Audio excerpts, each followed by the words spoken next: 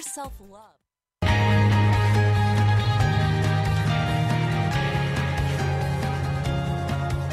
Welcome to Wise Health for Women Radio with Linda Crater. Women are pressed daily to give more, learn more, and be more, often at the expense of mind, body, or spirit. Each week, with intriguing guests and topics, we'll bring you fresh ways to view your limited time, encouraging a shift to new, healthier perspectives. Wise Health for Women Radio, helping women thrive. And now here's your host, Linda Crater.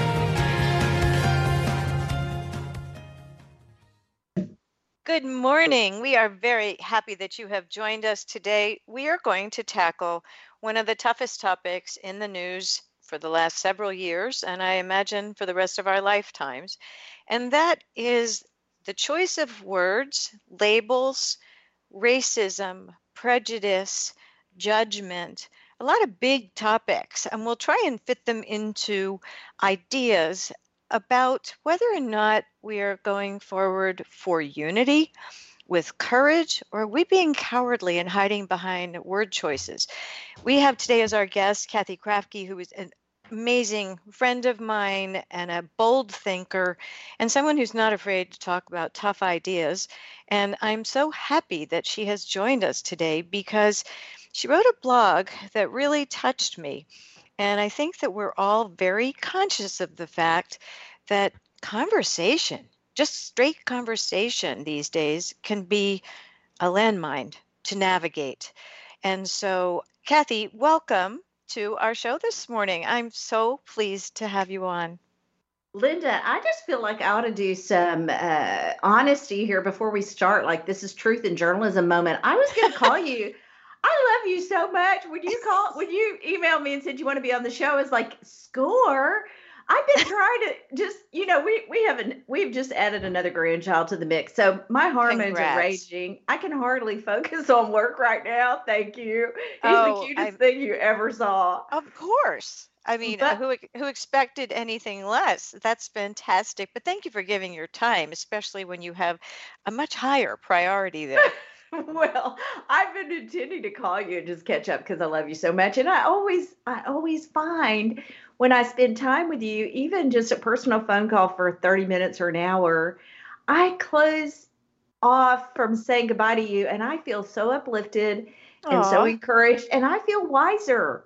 So, and I've quoted you. I think I even quoted you in one of my books. I can't remember which one, but I know I've got your stuff in files so that it's ready to go when I need to quote. You're so flattering. That's so kind. I think I'll start us off. One of the things that I feel is working against our world being kind and nice to one another is what I'll call the pandemic effect. Because I tend to think the isolation and the fears and the uncertainty really caused people to have to communicate in different ways. And then when you have to communicate only digitally, it's much easier to hide behind not so nice thoughts. If you're facing someone and you're having to choose your words carefully and you are, loving them and wanting to make a good conversation is very different than being online where there are no consequences to poor behavior. And as my mother often said, it isn't what you say, it's also how you say it. Yeah. And I think that sometimes we are being so stifled. Many of us, I'm one of these, I am guilty of this. If I'm talking to someone who is so polarizing or so angry, I may not choose to engage at that time because it will fall on deaf ears. And I'm sure that comes on a two-way street. So I would like us today to not let words stifle us. You and I certainly won't be abusive with one another, but we do know that a lot of people feel silenced right now. Yeah. And one of the most human things in connecting with others is feeling that you're heard. And so let's just state right up front, we have been listening, we have been hearing, we hear things that sometimes surprise us and sometimes astound us, but we also hear things that make us go, I didn't consider that before, and now I should. So let's just Mm-hmm. jump right Mm-hmm. into the title of your blog that caught my eye, and it was Racism versus Prejudice. And so, are we choosing words that bring forth cowardly or Mm-hmm. courageous ideas? Take that and run with it. Okay, well, I love it. I love it that this is the blog that prompted you to contact me Mm-hmm. and invite me to be on the show. I wrote that with a little bit of trembling because there is so much Mm-hmm. vitriolic kind of information out there. I will say this, I love what 2 Timothy 1:7 says, "For God has not given us a spirit of fear, but of love, of power, and love, and a sound mind." Mm-hmm. So one place I just want to start is I wrote this whole book on how Jesus dealt with difficult people, and in your opening, yeah, in your opening, you talked about how some things can be very polarizing, and that sometimes you just feel like not engaging. I think we have a whole culture that is gone Yes. the extreme. That there's Yes. either this whole sense of violence around this issue of race, or the other side of that is people are disengaging. I personally think that for those of us who don't have a spirit of fear, but have a love and a sound mind and power, we definitely need to be talking in conversations that are self disciplined Mm-hmm. and sacrificial and kind. So, of course, I have lots of ideas about how to do that. I mean, a whole list. Oh, my goodness. Since you contacted me to be on the show, I thought I'm going to put that in a blog myself, her show, and I'm going to include a whole bunch of stuff about self-segregating and how to break the racial barrier, because that's really what we want to be doing. We don't want to be arguing and fighting and have people mad, and nobody wants to throw rocks. I don't think. There may be some that do. Well, it's so funny because I wrote down as one of my notes for us to talk about is cultural segregation, age segregation, and ethnic segregation, because Yeah. I'm seeing it happen across age ranges, Yeah. across ethnicities, across cultures. And I work with the Yeah. military, as you know, so it's a very Yes. diverse culture. And I, I I'd like to say I'm surprised by things, and sometimes I am, but for the most part, I feel like we're not bringing out our better selves right now. Well, I have a question for you, because you have done so much volunteering and encouraging and serving those great heroes that serve us. So my question is, do you find that the mutual respect in the military, those skills and life-threatening situations they're put in, do you find that breaks down the foolishness around race? Yes, Okay. I'm everybody gl- bleeds red. I'm so glad to hear that. I was hoping that would be your answer. Yes, the answer is Mm-hmm. yes. And in fact, Mm-hmm. many are really very upset at the division within the military that is trying to tribalize everything. And Right. so, no, everyone Yeah. bleeds red, and they haven't for years. It's been the most diverse, equitable understanding. They have to depend on one another. And because of that, Yeah. it does cut through that nonsense. And not that it's true nonsense in the word that it is foolish and silly, but it is divisive, and it's also distracting. And that's the Well, part that scares me, and it scares them too, because you can't have people distracted by things that don't matter when lives matter. I think the reason I picked that verse is we have to understand that is fear in operation. Hmm. And the problem with fear is the source of fear is not heaven. God does not give us a spirit of fear. Mm-mm. So the much of what we're seeing is very demonic on both sides, on every side. It's just an Hmm. attack. And so, as Christian people, for myself, I need to really remember my spirit is not a spirit of fear. So, I wanted to address two things you brought up in your opening. One Okay. is, um, the one that really caught my eye is when Jesus dealt with people who were really difficult people, like for instance the Pharisees. Those were the scholars of the day. I mean, they were just trying to trip him up with every argument. They were the most argumentative, arrogant, intellectual people Hmm. the world has probably ever known, although we're just like them.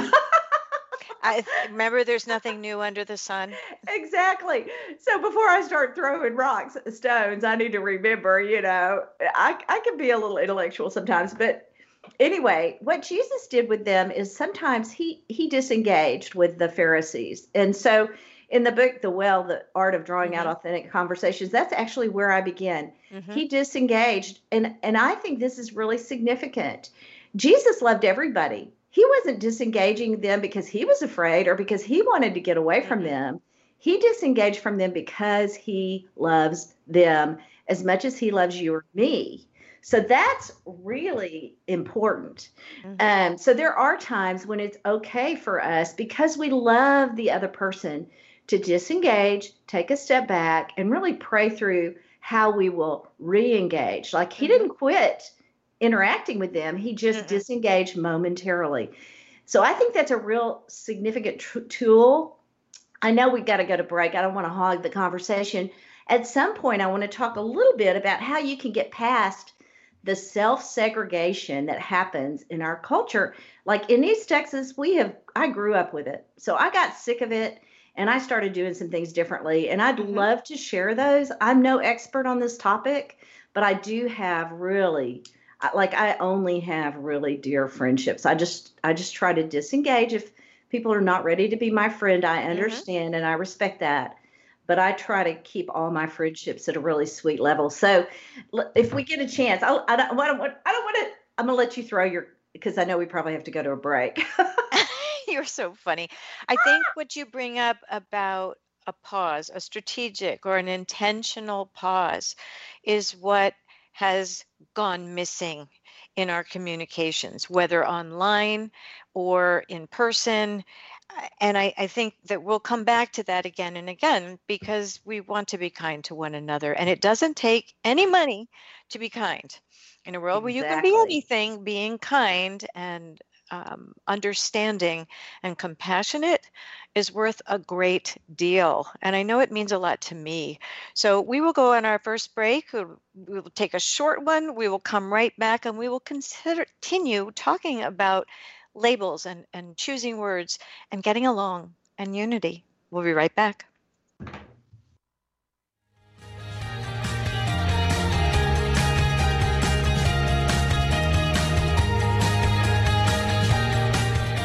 We're Wise Health for Women Radio, and we'll return after these short messages.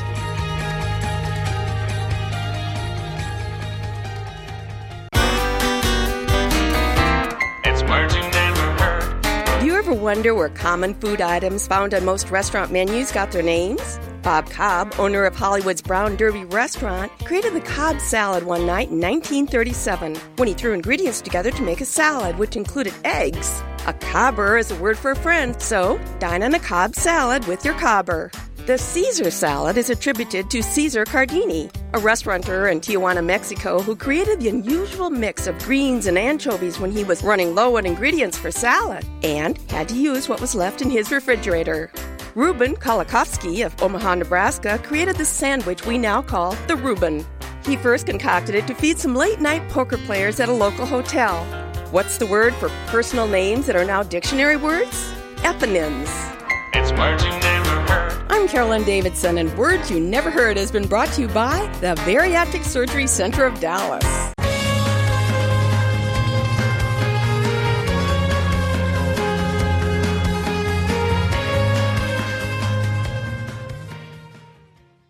Welcome back. I'm Linda Crater, and we're talking with Kathy Krafke today about labels. And go for it, Kathy.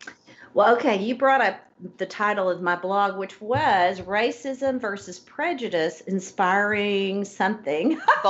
Bold and noble ideas. Oh, good. That's a great title. I don't do well with titles, so I like that one. It's your own title. Isn't that hilarious? Bold and noble ideas. I do love that because thinking about our children, we really want to set a good example for them. So in that blog, I mentioned that I really prefer the word prejudice, just to keep your listeners up to date. I prefer the word prejudice, and the reason is prejudice implies that you can be educated and get over your lack of understanding. Racism, on the other hand, is more of it's a condemnation, like it's a box. you put people in that box and they can't get out, and nobody wants to be put in that box. So now anybody that is afraid of being labeled a racist is now operating out of fear rather than confidence and power and love. So that's why I prefer the word prejudice. Now, I will say this. I got a lot of feedback from that one, a lot more than I usually do. And at least one person wrote in to say, Kathy, prejudice is too light of a word for what we're dealing with. Racism is a stronger word. And the reason that she said so is because I have to be careful because I asked to quote her, but I haven't heard back from her yet. So I don't want to say her name accidentally. But what she told me was, having experienced actually being beat up as a little bitty girl in elementary school, that she felt that there was so much of a spiritual battle associated with this conflict that we're having and this conversation we're having in America right now, that she just felt like we needed stronger language. So I only throw that out to say, I really respect her perspective. I was really grateful to have some correction on that. I find when I'm talking to my white friends, I have to be really careful because sometimes I'll say, well, that's a really white thing to say. And in East Texas, this is a problem, and here's why. Everybody I know wants that self-segregating line gone, but they don't know how to cross over it. And they're afraid to say honestly what they think and feel because they don't want to be rejected, and they don't want to reject others. So I'm going to offer a few ideas that I hope will help.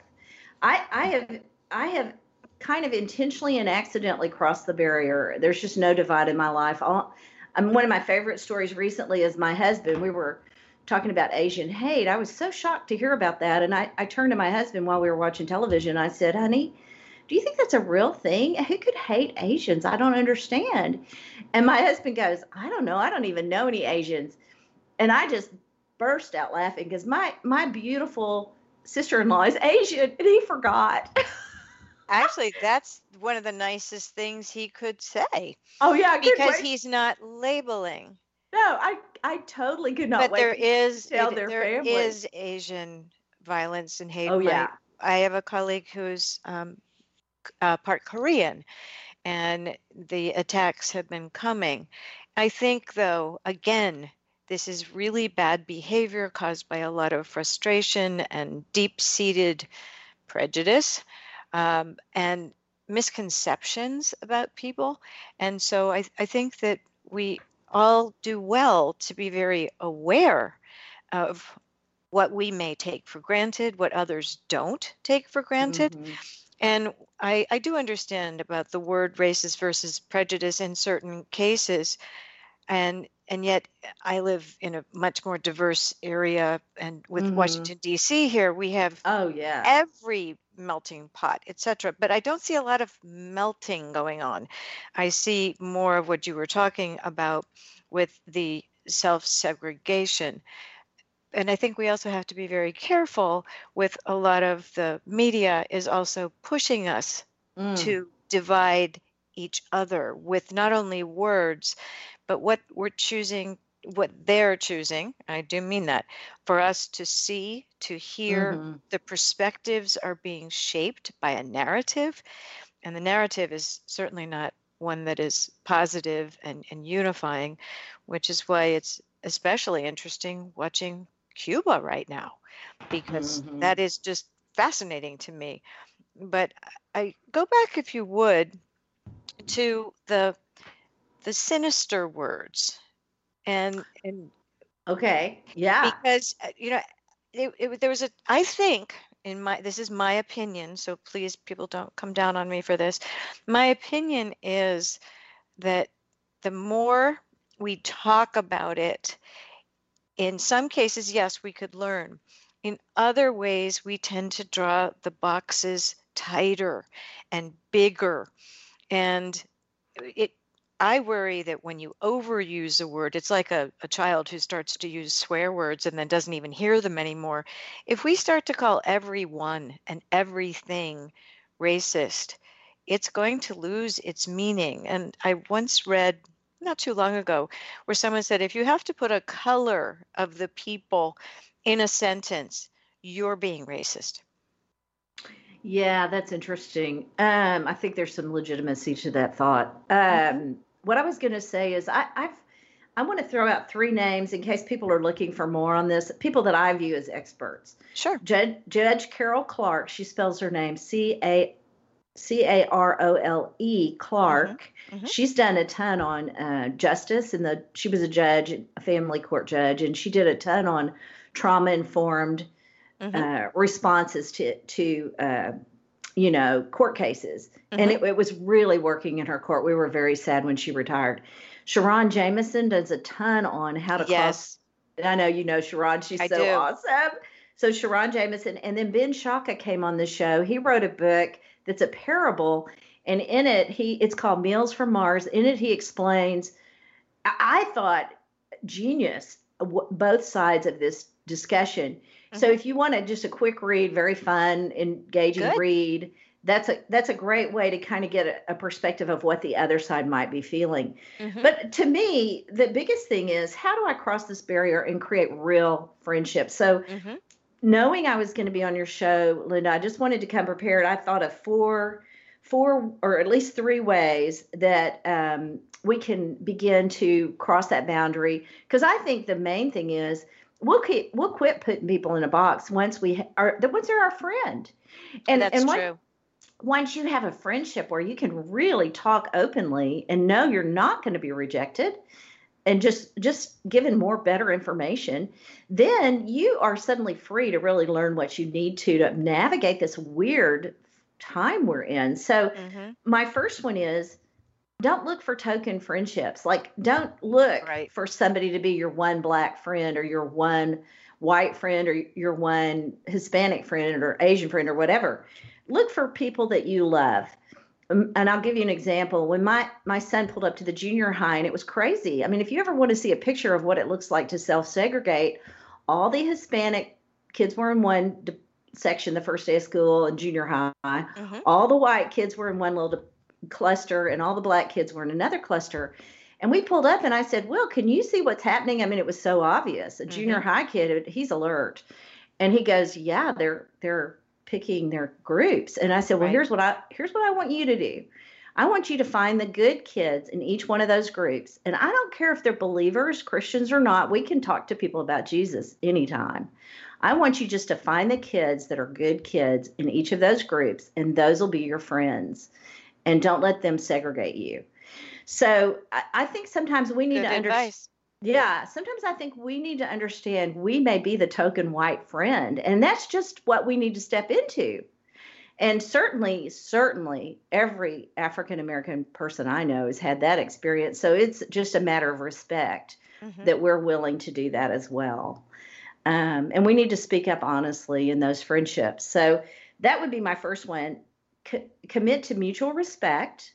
Commit to be making the sacrifice of telling the truth about how you feel when people put you in the spot or put you in a white box, right? Hmm.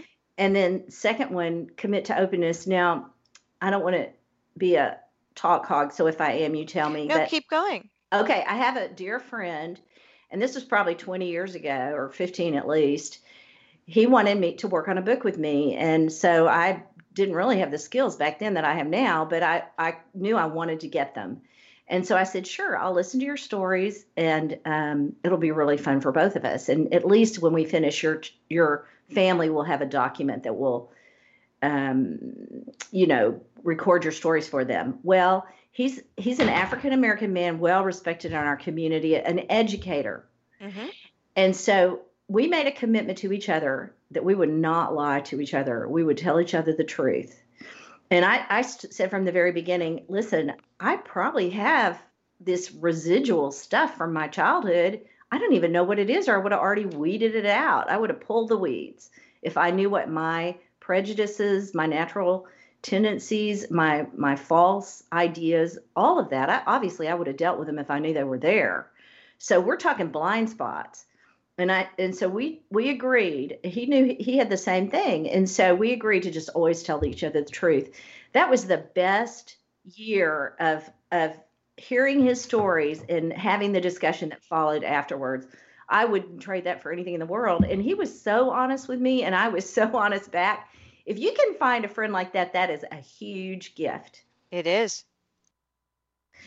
There is just something about taking away the boxes, having mutual points of discussion and interest, and letting that be the background. I have to say that I think that racism has become worse in the last decade, and that it seemed like it was, on the wane, so to speak. And my Black friends, Asian friends, Hispanic friends all felt the same way. Me but too. Not now. And so I think I always laugh and I always say, well, I can't affect the whole world, but I can affect the person I'm talking to.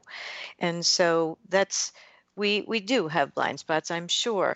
But I also think we also have to look for the good as opposed to only let's mark out the black spots. Black meaning dark spots, the things that we'd like to change about ourselves. And I think it goes back to the stereotypes of the cowboys and Indians. The one with the black hat was the bad guy. The one with the white hat was the good guy. These are subliminal, and they don't matter to people who look beyond for the people. But who knows? I mean, it could honestly be part of that, and I don't profess to know the answers either. But I have many Black friends, and I ask them questions like, well, why do you use the N-word?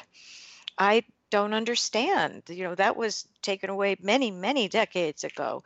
And it's different. Their culture is different, and it's not seen as a big deal. And that still surprises me, but I accept it because too many of my friends have told me that. So there are things that will continue to surprise us. We don't necessarily need to agree with them, but we need to be aware of them, would you say? Oh, yeah. And I would say there's certain things that I hear white people say that I think, okay, that needs correction. And I have to find gentle words to do that. One of mine is I hear my white friends sometimes put all the young black males in a box of gangsters. And so I want to talk about that some more because I'd really like to speak out against that. Not a problem at all. We're going on a second break. This will be quick, and we'll be back to talk with Kathy and more about putting people in groups and labels and shutting down conversations that are meaningful and unifying. We'll be right back.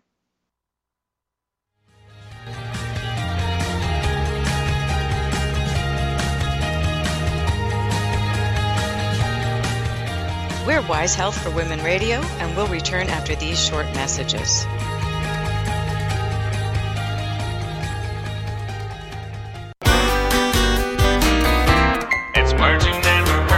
When I was growing up in Wisconsin, no matter how frigid it was outside, my Uncle Bob never seemed to get cold. He would come in from the snow wearing a t-shirt and remark how fresh it was outside. Then again, folks from Wisconsin are a pretty hardy bunch.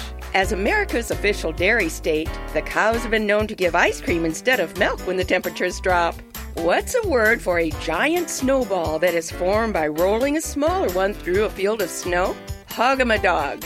Megla is an old Scots word meaning to trudge laboriously through the snow. And mufflements is an old Lancashire word for thick, warm, insulating clothes and gloves. Don't forget that you shouldn't try and send text messages if you're standing out in the cold. It can lead to hypothermia. It's words you never heard. I'm Carolyn Davidson, and you can have fun challenging your words you never heard vocabulary with my free app, Too Funny for Words. It's words you never heard. Did you know there is an entire museum dedicated to French fries? Father and son team Eddie and Cedric Van Bell opened the world's first French fry museum in Bruges, Belgium. The entire museum is painted French fry yellow and features exhibits telling the story of the potato and the fry itself, with displays of antique potato cutters and beloved condiments. Other names for French fries include frites, palm strips, Belgium fries, frizzle, and freedom fries. The slang term spud comes from the spade-like tool used to harvest the potatoes. French fries were first introduced in the U.S. when President Thomas Jefferson served them in the White House in 1801. It's words you never heard. I'm Carolyn Davidson, and Words You Never Heard has been brought to you by the Bariatric Surgery Center of Dallas.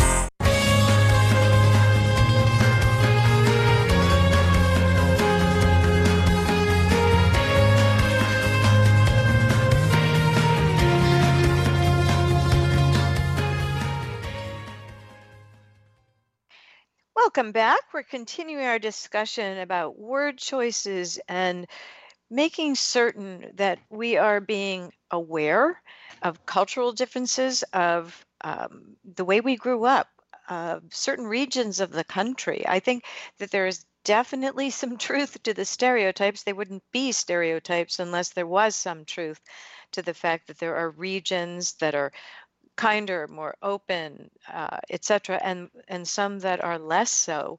And I guess I've always believed in the golden rule, and I have been very surprised and chagrined to find that there may be more than one generation that does not even know what the golden rule is. Oh my goodness, that is frightening. I better do a whole blog on just that, Linda. It's serious. I mean, I'm really quite serious. They're like, what's that? Oh And my since gosh. the number of people who are not attending church and not claiming a religion or even a belief in anything, what are they calling them? The nuns, Nones. They Uh, choose nuns, is the fastest growing religion in the country. And so I think when you start to lose some basic principles of the golden rule is clearly treating others as you would wish to be treated, love your neighbor as you love yourself. There are people to whom that is truly alien in terms mm. of a thought. And the world's a big place, but I don't know. Do you remember in the beginning of the pandemic when they took a globe and opened it up wide so the entire globe was there and were showing where is this virus? It was everywhere on the globe. And it Mhm. occurred to me, we have only one planet. Mhm. And so Mhm. we need to exist and coexist. We need to do better than coexist. We need to thrive together and we will be better off for it. Will we always have differences? Of course, that's what makes us interesting in some ways. But unless we are all willing to learn and set aside some preconceived notions, and we look through life through a lens that we were either raised with or have come to know through our experiences, some good, some bad, it's very interesting. So I guess I am always eager to learn more, but I am so grateful that I have friends in each of these categories so that maybe I'm their token. I don't know, but I do know that I care. Mhm. Yeah. Yeah, I think that's actually being willing to be the token friend is the way we begin to break down the barriers. I really think friendship is the only way you can make that happen. Hmm. And especially in the church, we really need to be aware that we are probably looking at persecution in the future, perhaps. In my lifetime, this is the first time I've ever thought religious persecution in America could really happen. I mean, you can almost see it beginning. Hmm. And so the wonderful thing for all of us is while it is not a history we're proud of in America, there are people in our midst right now who have experienced persecution and they're still alive. Hmm. I know that younger generation thinks they've experienced some, and they have. I want to talk a little bit about that, the stereotypes with the younger people. Hmm. But for sure, the older generation, anybody our age and older, remembers segregation. Hmm. And I remember it was really toxic. It was terrible for African American people, but it was terrible for white girls, little girls, listening to those conversations. As a child, it made me want to vomit. And I knew that. I mean, I could hear and see the hypocrisy. Hmm. So that's not a healthy environment for any child. And it was toxic for me and for anybody else that grew up in my era. And most of us have been able to put that aside because we had the real blessing of desegregation in our schools. And so Hmm. the lines began to get fuzzier and we began to cross over those lines. I'm so grateful for that. Hmm. I want to talk a little bit. Oh, and so to finish that thought, so in our midst are people who have actually experienced persecution, and they know how to stand for what is right and how to do that gently and thrive and preserve their families so that their children thrive. So, and those are our African American friends that are Hmm.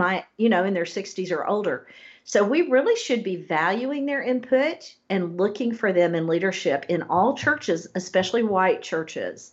Now, Linda, because you invited me to be on the show and I got so much input on that, blog about prejudice versus racism. Mhm. I've decided to do 2 more, maybe 3. I think I'm going to make this conversation we're having, it could be the grand finale at the end of this month, but but one thing No pressure. yeah, one thing, yeah, yeah, right. Oh, I always love any conversation with you. I knew it would be good. I knew you would make me think hard, and I love that about you.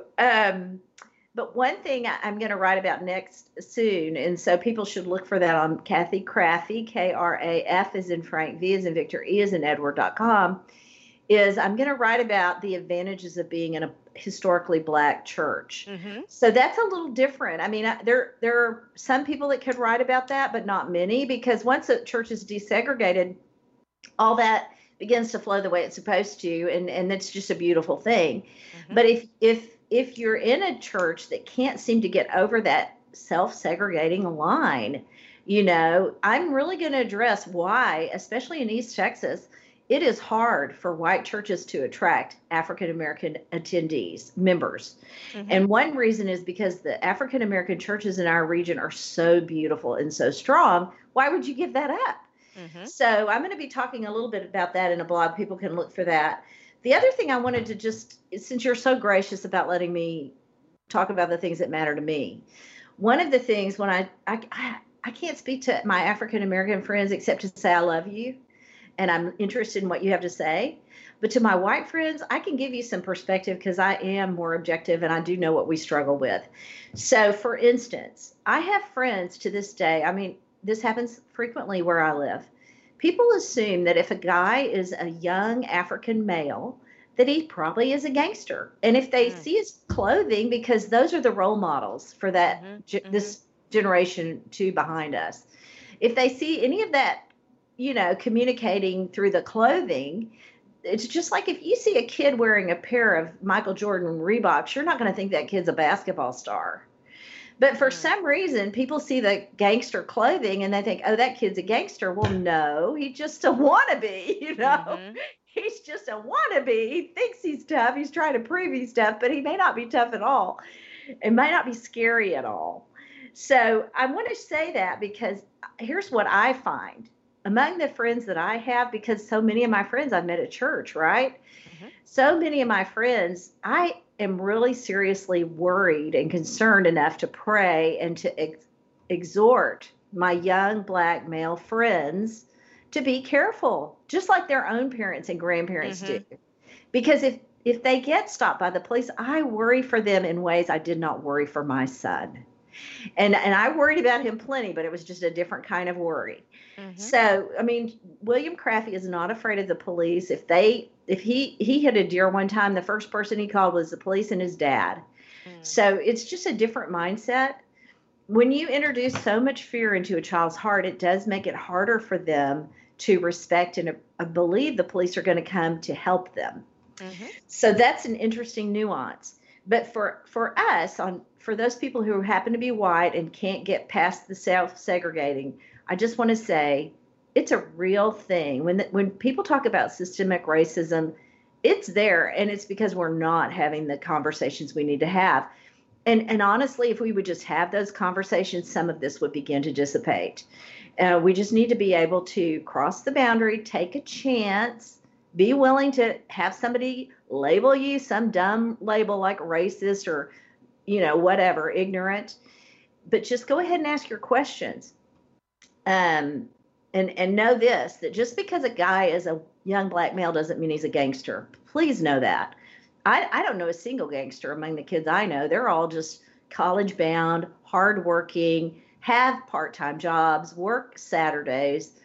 They're great kids. And whether all the kids I know, Black, white, I always say Black, white, or polka dotted here, but whatever background, they're just great kids. Those are the ones we know. So there's plenty of them out there because I know countless young people. Okay. So back to where was I, Linda? I can't remember. I've lost my place. Well, I think it's more, you were talking about the boxes and how you don't want people to stereotype young Black males. And I would agree. I think in the same way, we need to take a look at, and we'll carry this into the next segment, but there are also a lot of assumptions made about the family structure in Yeah. various different groups. And so, Oh, yeah, and that's a there's a lot of great truth point. in some of that. And yet that is, as a child, that is, you have no control over that. And so just like the color of your skin, you have no control if you don't have a father in the home, or if you go to church or if you don't go to church, if you have friends or you feel uncomfortable having friends come over. I know in my military population, there are dads who have severe PTSD or traumatic brain injury, and they can't have their friends over because they don't know how their parent will act. And I throw Mm, that in there just because it isn't limited only to racial issues, it's limited to circumstances. And so I think family circumstances play a large role. And the more we understand it, and I think we found out a lot more during the pandemic because we learned what homes were not always havens for kids, they were often a dangerous place for children. yeah, that's exactly right. You know who I think is breaking down stereotypes in a really beautiful and positive way, and we can thank capitalism probably, is Martha Stewart and Snoop Dogg. I mean, how funny and cute are What a they together? combination, right? Yeah. And I've never heard his music. I mean, I hate to even recommend him as a role model because who knows what he wrote early in his career. But for sure, the chemistry between them sets aside any preconceived ideas have about older white women or younger black males or leadership in any variety. So I love that what they're doing. And I think what you bring up about leadership is so important. Our role models, more is caught than taught. And so if we are not seeing good behavior modeled and we're not seeing good relationships modeled, it makes it much harder to imagine them because you can read, but if you're watching videos these days, which is moreover what people tend to get their information that way, you're not going to see a lot of that. There's a lot of ugliness out there, and it's a shame. We're going to go on our final break, and we will be right back, continuing this very interesting discussion. Just don't go away.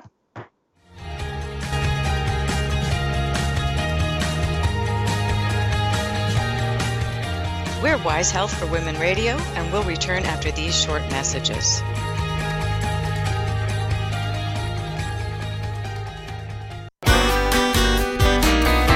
It's words you never heard. Which U.S. state would you guess has the fastest talkers? Recent research by analytics company Marchex revealed that the nation's fastest talkers come from Oregon, Minnesota, Massachusetts, Kansas, and Iowa. What about New York, you ask? New York ranked near the bottom at 38. But New Yorkers do use more words. A New Yorker will use 62% more words than someone from Iowa who have the same basic conversation. What's another word for fast-talking? Tachylalia. America's slow-spoken or tardiloquent talkers were from North Carolina, Alabama, South Carolina, Louisiana, and Mississippi. What's a word for someone who likes to say the same thing over and over? A batologist. It's words you never heard. I'm Carolyn Davidson, and you can have fun challenging your words you never heard vocabulary with my free app, Too Funny for Words. It's words you never heard. There are more cats in U.S. households than any other pet. Most allurophiles or cat owners know that unlike dogs, taking Kitty for a ride in the car isn't any fun. I mean, you never see a cat hanging its head out the window, enjoying the breeze. Today's domestic cat is descended from a small Mid-Eastern wildcat. A group of kittens is called a Kindle, and a group of adult cats is a clouder. What's the word for those dust balls composed entirely of cat hair? Fluffernuggins. Personally, I like pigs better than either cats or dogs. Dogs are subservient and look up to man. Cats are aloof and look down on man. A pig, however, will look you in the eye and see as equal. It's words you never heard. I'm Carolyn Davidson, and Words You Never Heard has been brought to you by the Bariatric Surgery Center of Dallas.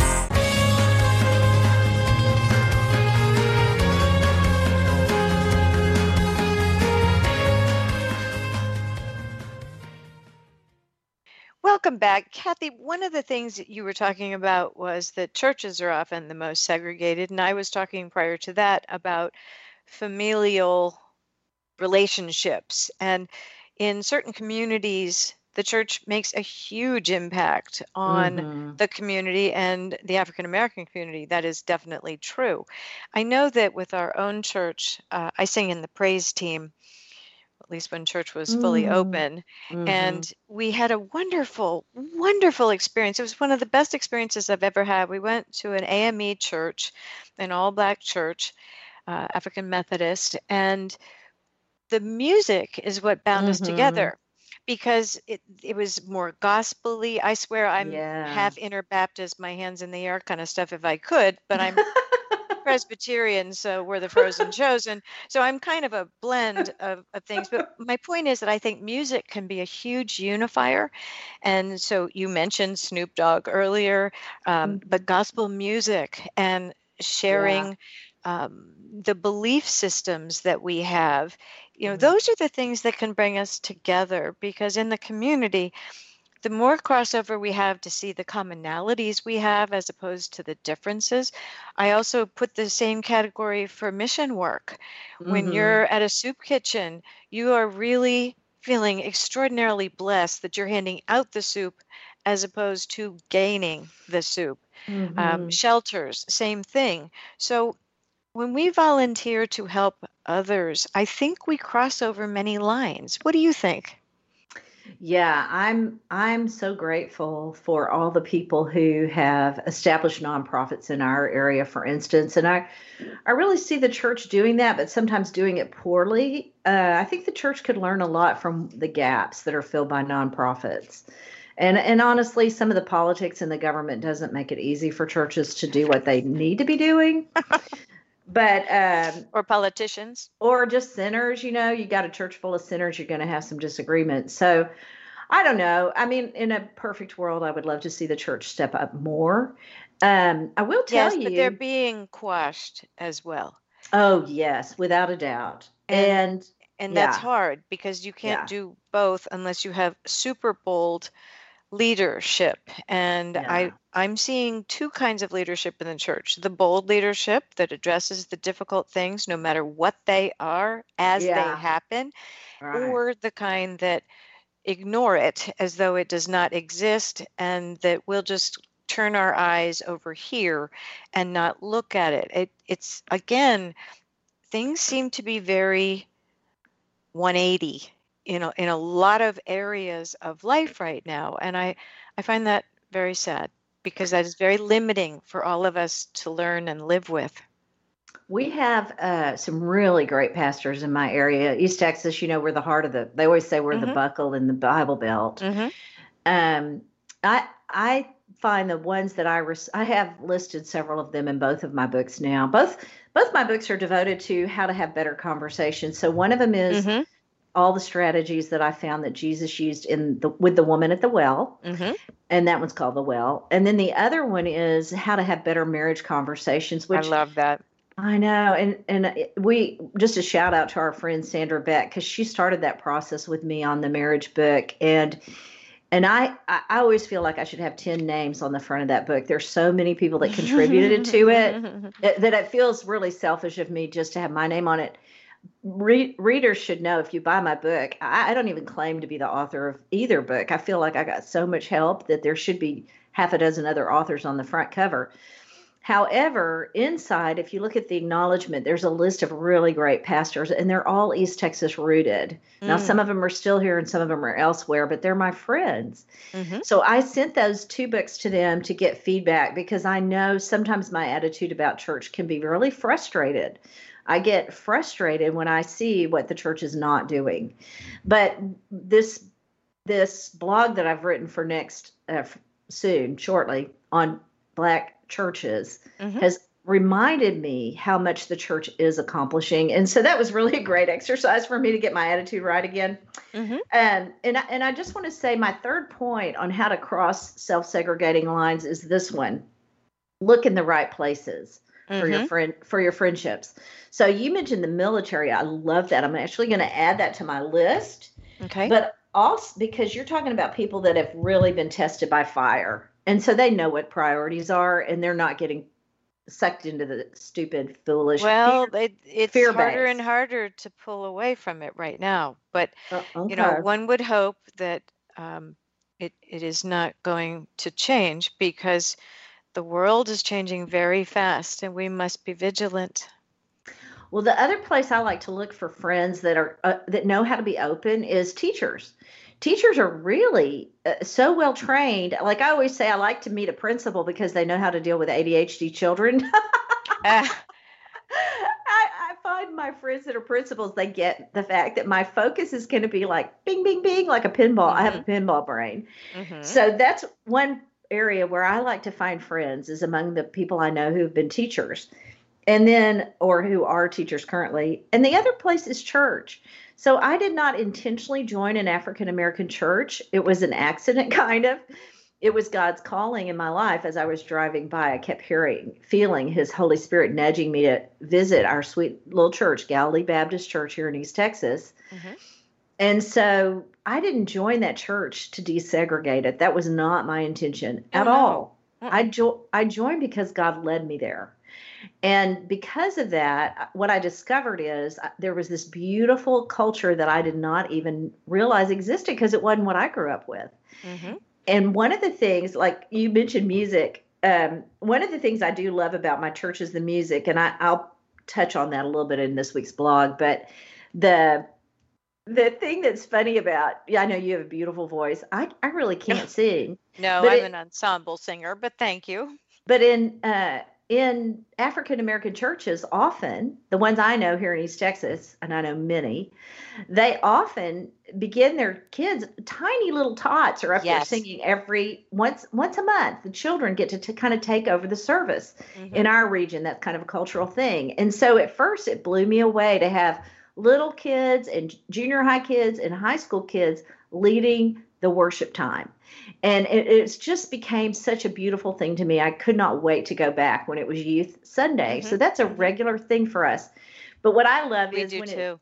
when it's Mission Sunday, like the women sing, Mm-hmm. or when our full choir sings once a month, I'm up there. And so Good. what we've done is I have a friend who grew up. Her parents owned a daycare center, and then she eventually took that over, and then eventually they sold it. But she is so good at leading small children. So whenever I get off beat, she starts clapping like you would in Sunday school for the small children. And she'll You have your turn. own personal metronome. I do. And she'll turn to me and she'll be hitting the right note, and I'll hear, oh, I'm not hitting the right note. Of course, she knows, but she'll turn to me and kind of project my way so that I understand I need to get back on note. It's But really, again, it's the joyful noise as yeah, opposed to being perfect. None of us yeah, are perfect. And I think that we certainly know that message loud and clear. yeah. I don't want to miss this point though. I do believe that we can try as people, all of us can try to cross lines, etc. I think one thing we have difficulty fighting right now is social media and regular media trying to put us in little buckets and smaller buckets. We're going to first divide you by color, then we're going to divide you by gender, then we're going to divide you by, I don't know, your shoes. I mean, it's down to the Religious most ridiculous. Uh, faith. it is. And well, faith is a big divisive point I among think many people. I think So it's going to backfire on them. I believe faith will be the uniter, and we will see. I one can believe hope, a one can hope. revival. I think we'll see And a revival as a result. The more well, they try to put us and in the small family boxes. unit is also reviving. Yeah. People are being pushed in directions they don't want to go. And suddenly you're seeing a lot of courage come up, a lot of bravery, a lot of Mm-hmm. speaking out, because for so much of last year, we were told what to do and we did it. And Mm-hmm. I don't think the loss of all the freedoms went unnoticed now that we realize the extent of the manipulation. Well, I think you really brought up a great word with freedom. I mean, that's really what this is all about. Mm-hmm. Instead of fear, having enough Yes. power and love and sound mind, sound thinking Mhm. to be able to say, I am free. I do not have to be subject to these lies and this hate, this vitriolic, But demonic it's done on hatred. purpose in some ways. But I don't want to miss out on people knowing where to go to find out more Oh, information from you. We thank can you. continue, but I want to make sure we get this in. So tell them where they can find your blog and your information, and obviously your books are probably listed on your website as well. Yes, Kathy Krafve, CathyKRA, F is in Frank, V is in Victor, E is in Edward.com. It really helps me if people sign up to get my blog. It's free and it's great interviews. You'll be on there soon. But also my books. But I enjoy reading it. I mean, Thank you. it's always very insightful. Oh, thank you. It's a little self-indulgent. I go long, but sometimes people like that. For sure, you can always listen to the podcast. There's nearly every week. There's nearly a podcast almost every week. Some interview I've done with somebody. I've got a whole bunch of literacy stuff coming up with my really creative daughter, Anna. People love her. Mhm. We always get tons of downloads when she's on the show. So that's going to be fun. But my books are The Art of Drawing Out Authentic Conversations, Mhm. and Marriage Conversations from Coexisting to Cherished. I will tell you, I love that. I share really personally in the marriage book. So if you're hurting in your marriage, or even if you don't want to hurt in your marriage, you're going to want to read that. It's stuff people always tell me it's funny, Linda. I didn't write it. I didn't write it to be funny. I don't wrote know it. that it's funny as much as it's poignant, because people have definitely lived those things, and so Yeah. hearing that you're not alone. We always think we're so unique, only to Right. find out that, oh, that person had that same thought. I want to thank you, Kathy, for Oh, giving so freely of your time today. Thank you for the quick call saying, hey, you want to come talk about this on the radio today? Because tough topics are good topics, and I hope we mhm. shine some light for some people. And please go to kathykrafve.com and sign up for Kathy's newsletter and read her books. You can tell her heart is God's child. You take care. Have a wonderful week, and thank you for giving us your time and wisdom today, Kathy. Well, thank you for listening in. Anyone that's listening, we just do this because we love you. And we're so lucky to have Linda in our life. Have a great week.